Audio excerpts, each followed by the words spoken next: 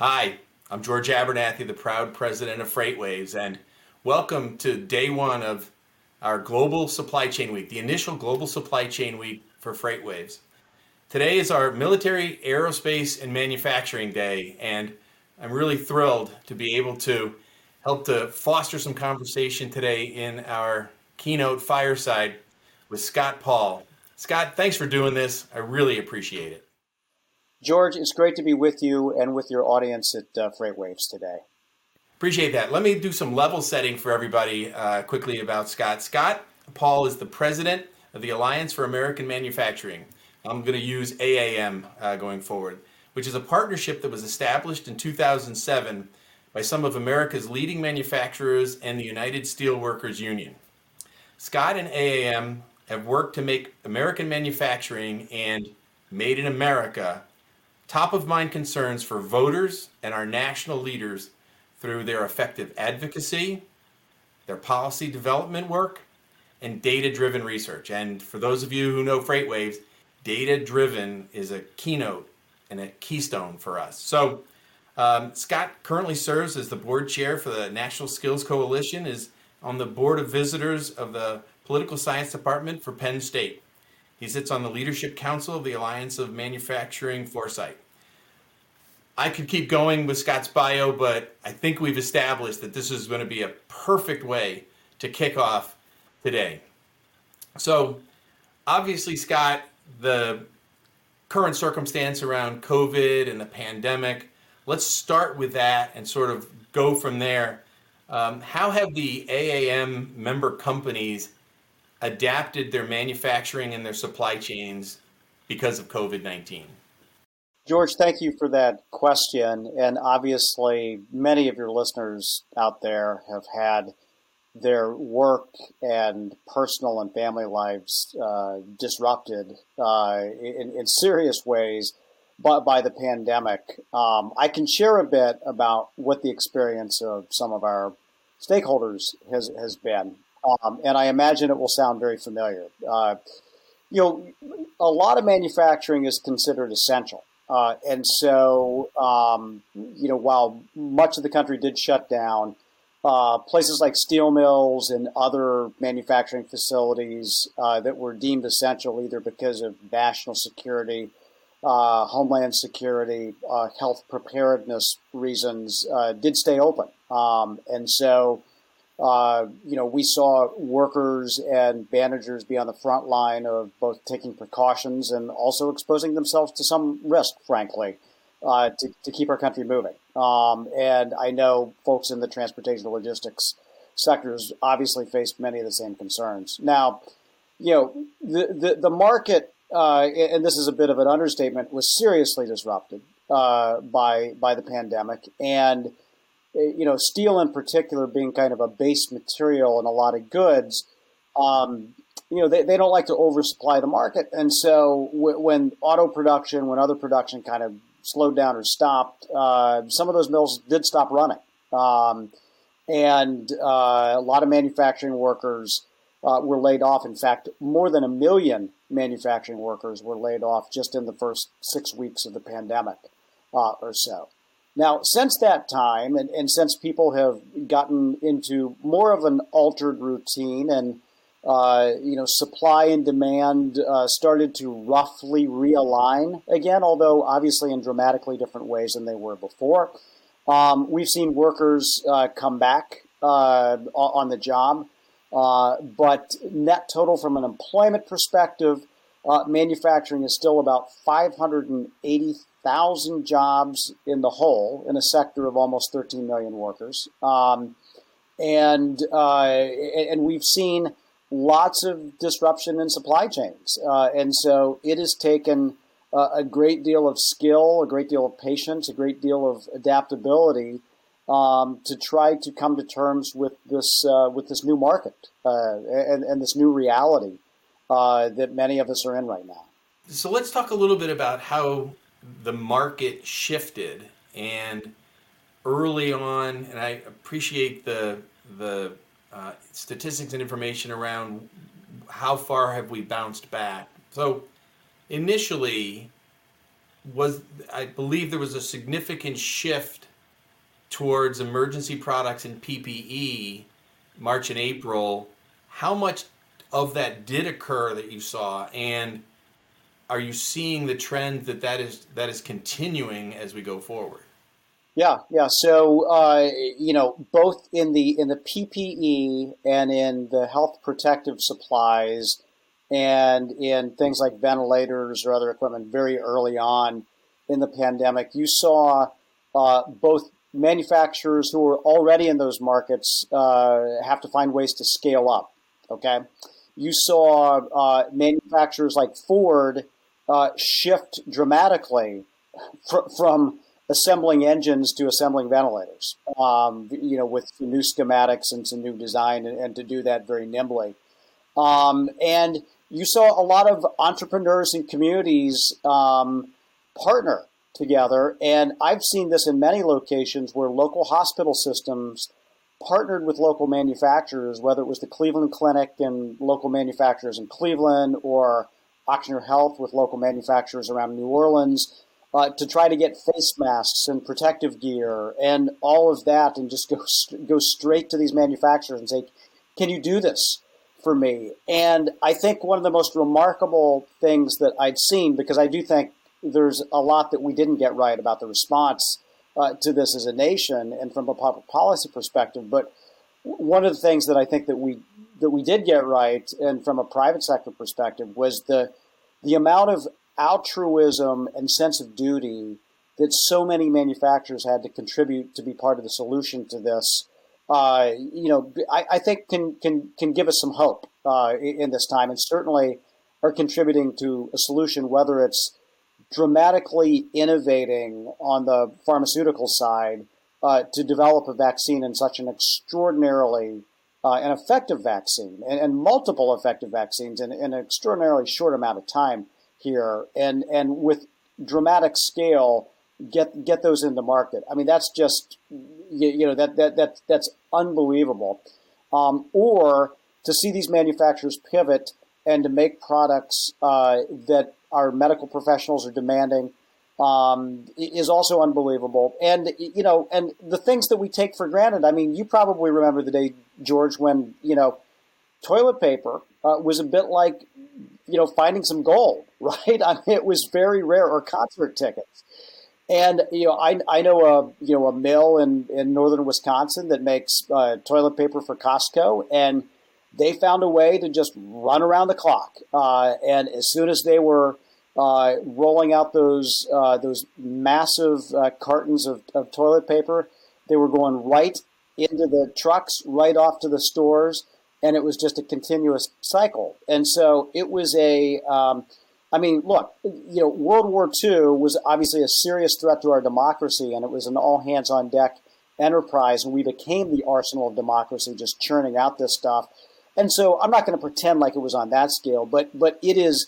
I think it was one of the most profound shifts that we've seen, certainly since that time, to respond to a public emergency, and to also adapt to just extraordinary circumstances that all of us are facing as individuals who could be exposed to the virus. It's so well said, the nimbleness of our manufacturing capabilities, and then how the supply chain was able to deal with that, I think is something that we'll look back on and really be proud of. As you're saying, let me look a little bit going forward. The AAM has a Build Back Better blueprint for this new Biden administration.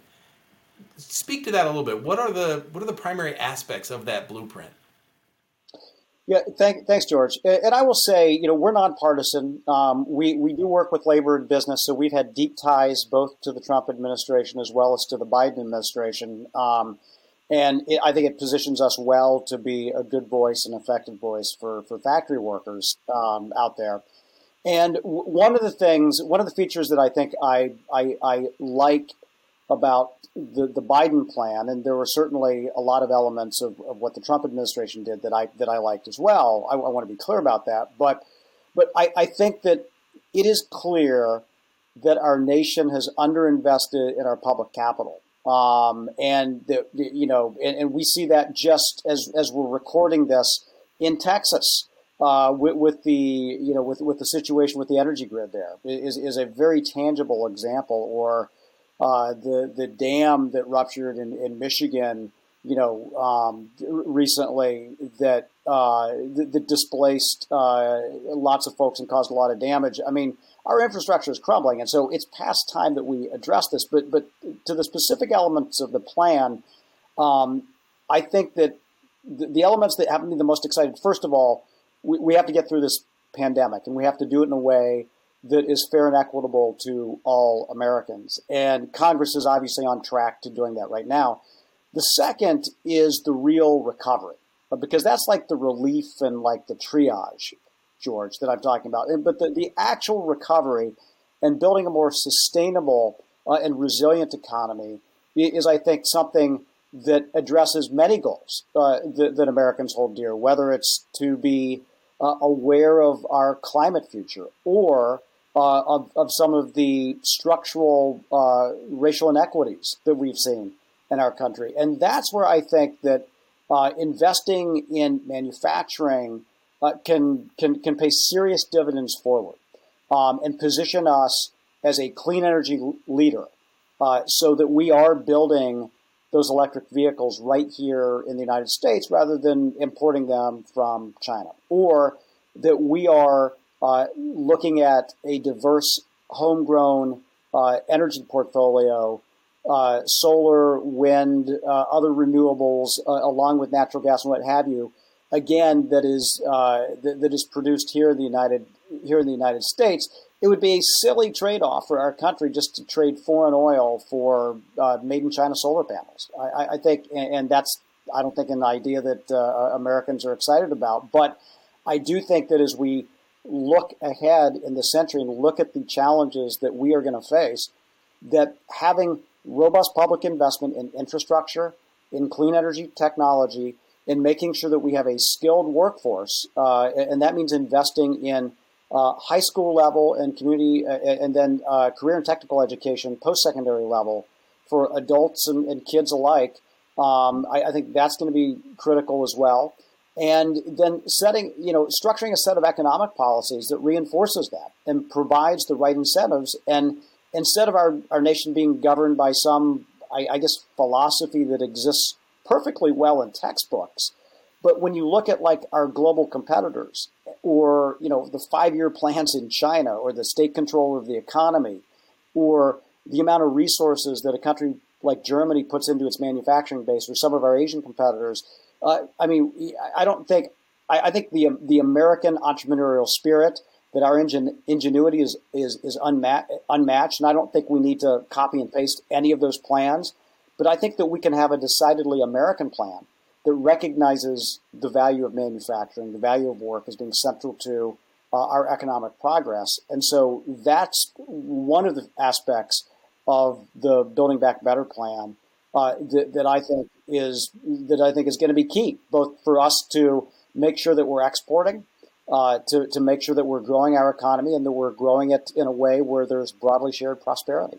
It's so fascinating as you talk about the recent circumstances that have happened with the weather and the impact to the Texas power grid. And really, I appreciate you talking about trading oil for solar panels coming from coming from another foreign country. So let me and by the way, in the world of thinking about power grids, I live 4 miles that way from a nuclear power plant, and I'm in Tennessee, where the Tennessee Valley Authority produces one heck of a lot of hydroelectric power. So I'm pretty certain that between now and the time that we finish this great conversation, I'm not losing power. I'm gonna be just fine. So let me talk a little bit about the way that you're seeing, or are you seeing, that manufacturing jobs are being reshored, if you will, because of the disruption and the scare that we went through with so many supply chains being disrupted, and having that element, offshore element to those supply chains. Are you seeing a lot of talk happened that would occur, that we would see more manufacturing jobs coming here? Are you seeing that talk turn into reality? Yeah, that's a great question. And the answer is both yes and no, which I'm sure is unsatisfying, but I'll explain as best as I can. The Trump approach very much focused on kind of deregulation, broad-based tax cuts, and then the tariff combination. Certainly disrupted trade, and I'm sure that your listenership, your viewership knows that very well about some of the impacts that had. But I don't know that it fundamentally altered a lot of the dynamics, other than folks rethinking China as the sole supplier, particularly for critical materials. I think that's certainly underway. Question about where that lands or how much of it is, I think, still an open question. And so it is. I think that, and I'm going to channel a little of our founding fathers here. Alexander Hamilton was our first Treasury Secretary. Also, a lot of people might know him from a musical. He's kind of popular, but he, when he served with George Washington in the Continental Army, they were always complaining about the lack of supplies and how they were dependent on the French and how the British had everything they needed. And there was a paucity of American manufacturing capability at the time. And so when they started the administration, one of the things they definitely wanted to set out to do is how can we make more stuff in these 13 new states that we have that are largely formed around a kind of like a merchant economy and a plantation economy, not a manufacturing economy. And so it took a plan. It takes intent to get there. And the Hamilton plan was a bit of tariffs to help start industry up, but also investing in infrastructure. And you've seen this thread throughout our history. Abraham Lincoln with the Transcontinental Railroad, the land-grant university system to support research and to provide broad-based education. You've seen it with Eisenhower with the interstate highway system, and certainly there have been many other iterations of this. But I believe it does take some intent on the part of public policy and the government to make this a reality. So how do you effectively reshore some of that? I think you do have to have the right tax incentives. You have to have a balanced trade policy. I'm not in favor of a fortress America, but I do think we need to continue to push back on unfair trade practices and also realize when there's governments subsidizing their industry, our private sector firms, no matter how amazing they are, no matter how productive they are going to have a hard time going up against those trillions of dollars of cash that are subsidizing their competitors at almost any cost.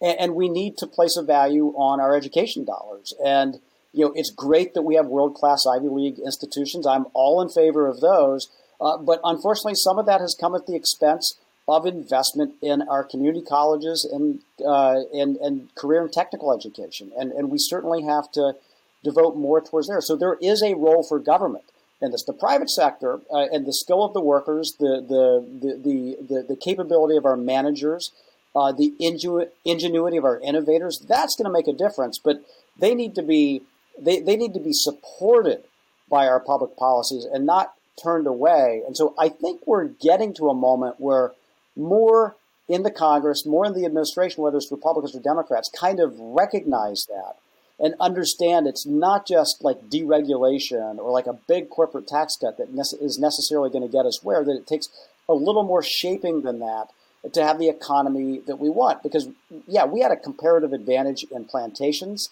in 1800, but that didn't serve anybody well, and it wasn't sustainable. We can build a 21st century economy that is fair and equitable and has lots of opportunities to enter the middle class. But there has to be some intent there, George. Absolutely. So let me spin a little bit to some of what our viewers are their core competencies are around transportation and logistics. And I'm interested in how the AAM membership has been evolving. Do you see more emphasis in that area? Do you see your membership either both becoming more sophisticated in transportation logistics or desiring to do so? Oh, absolutely.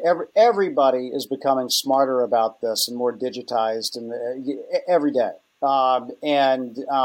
That's certainly a welcome trend. And so I think that we'll continue to see that evolve, and I'm excited about the possibilities as we look ahead with more autonomy and with more efficiency, and what all of that could mean. I will also say, and I'll just give the steel supply chain as an example here, that it shows how fragile transportation logistics is, particularly with extreme weather events, as we've been having conversations about, or the need to upgrade our infrastructure, or look at if we're headed towards carbon neutrality in the future, what that's going to mean. And so I think there's much more awareness of that, because if the Great Lakes are freezing up, you can't get your iron ore where you need to go. And so how else do you do that, right? And so I think that's one concern. And then if we're looking at, carbon pricing, how is that going to impact international shipping? Because, there are lots of benefits to international shipping, but it's frankly a polluting enterprise. And so how do you clean that up in a way, whether it's by air or over the water or over land? And everybody is examining that now. And I feel like, and I'm trying to find the way to articulate this, that, we've certainly got, solar, wind, some of these ideas off the ground. And so, getting to the next level here on things like battery storage and cleaner transportation, whether it's aviation fuel or shipping fuel or whatever else that we're talking about, I think that's where the next both private public investment kind of needs to be, because that's obviously where a lot of the carbon output is as well. And so I think there's a very great awareness on the part of our stakeholders about the need to invest in that and to be a part of the solution. So I'm sure that there will be a number over this 8-day Global Supply Chain Week that we're hosting. I'm sure that this will not be the first time that ESG is being thought about or talked about, and I'm sure that it will be talked about in a number of the different conversations and informations that are being provided. And the way that you're describing it, it sounds like your community are actively pursuing not just lip service now, and again, nonpartisan and the like that we're talking about, but they're actively engaging in ESG considerations. And would you describe that they'd be more likely to work with other companies that are similarly aligned? Well, I think that there will be a lot of external, both internal and external forces that will shape those kinds of relationships. The internal being the mission focus that these companies have, and more companies have now. The external being whether it is carbon pricing or the views of the investment community, which I think are growing a little bolder on this, and how public policy shapes that as well. And I just, and so I'm excited about the opportunities rather than kind of blindly ignoring this and thinking that it's somehow going to disappear, because I think being part of the solution is going to be critical, both to keeping these enterprises moving forward, creating job opportunities, and then producing the outcomes that I think all of us want to see from this. Well, we're coming down to just having a minute or two left, but you work with, and your member companies and your alignment with the world of steel and steel workers. I just sort of boil it down. Is steel in 2050? Is there an effective way that will be carbon neutral? Do you have a sight line to that? Is that a realistic thought? I wish I were a metallurgist and could give you a completely Sure. informed answer on that, George. But I do believe, again, with this investment, and with, I mean, look, we got to solar, we got to wind, we got to these other technologies with a massive amount of innovation and investment. And so if some of that is shifted to things like clean steel or clean cement or clean transportation, there is no doubt in my mind that we can make that happen. And I know right now that our stakeholders are already partnering with our automotive companies on building the steel for the next generation of automobiles that are going to be electric and autonomous and to fit those profiles. And so that is a process that is underway. I think the important thing to drive that progress forward is that there needs to be a global solution to this as well. And this is the part where I say, China makes 55% of the world's steel now. And a lot of that is made in blast furnaces that are, 3 or 4 times carbon emitting than those in the United States. And so our guys, aren't doing this in a vacuum.